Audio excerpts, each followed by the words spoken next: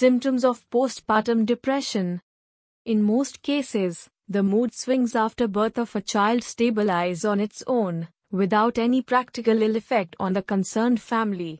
However, in certain cases, a long-lasting form of depression, which can interfere with the new mother's ability to care for the baby and the ability to attend to daily rituals of family life, is seen. This exaggerated emotional response known as postpartum depression lasts much longer than baby blues, and the signs and symptoms are much more intense. The symptoms of postpartum depression usually develop a few weeks after the birth of a child, but sometimes may also develop during pregnancy or later anytime up to a year after childbirth.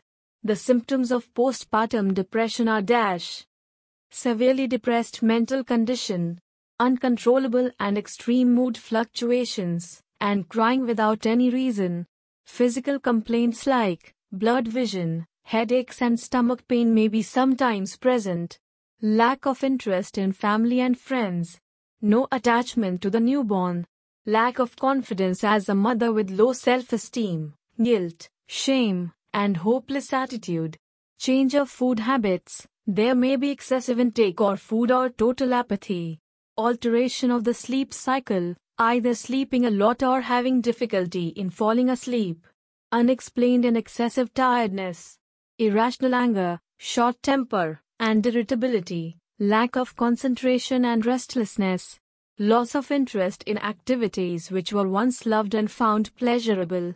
Decreased mental agility and impairment in the ability to take correct decisions. Irrational panic attacks. Recurring thoughts of inflicting self-harm or harming the newborn.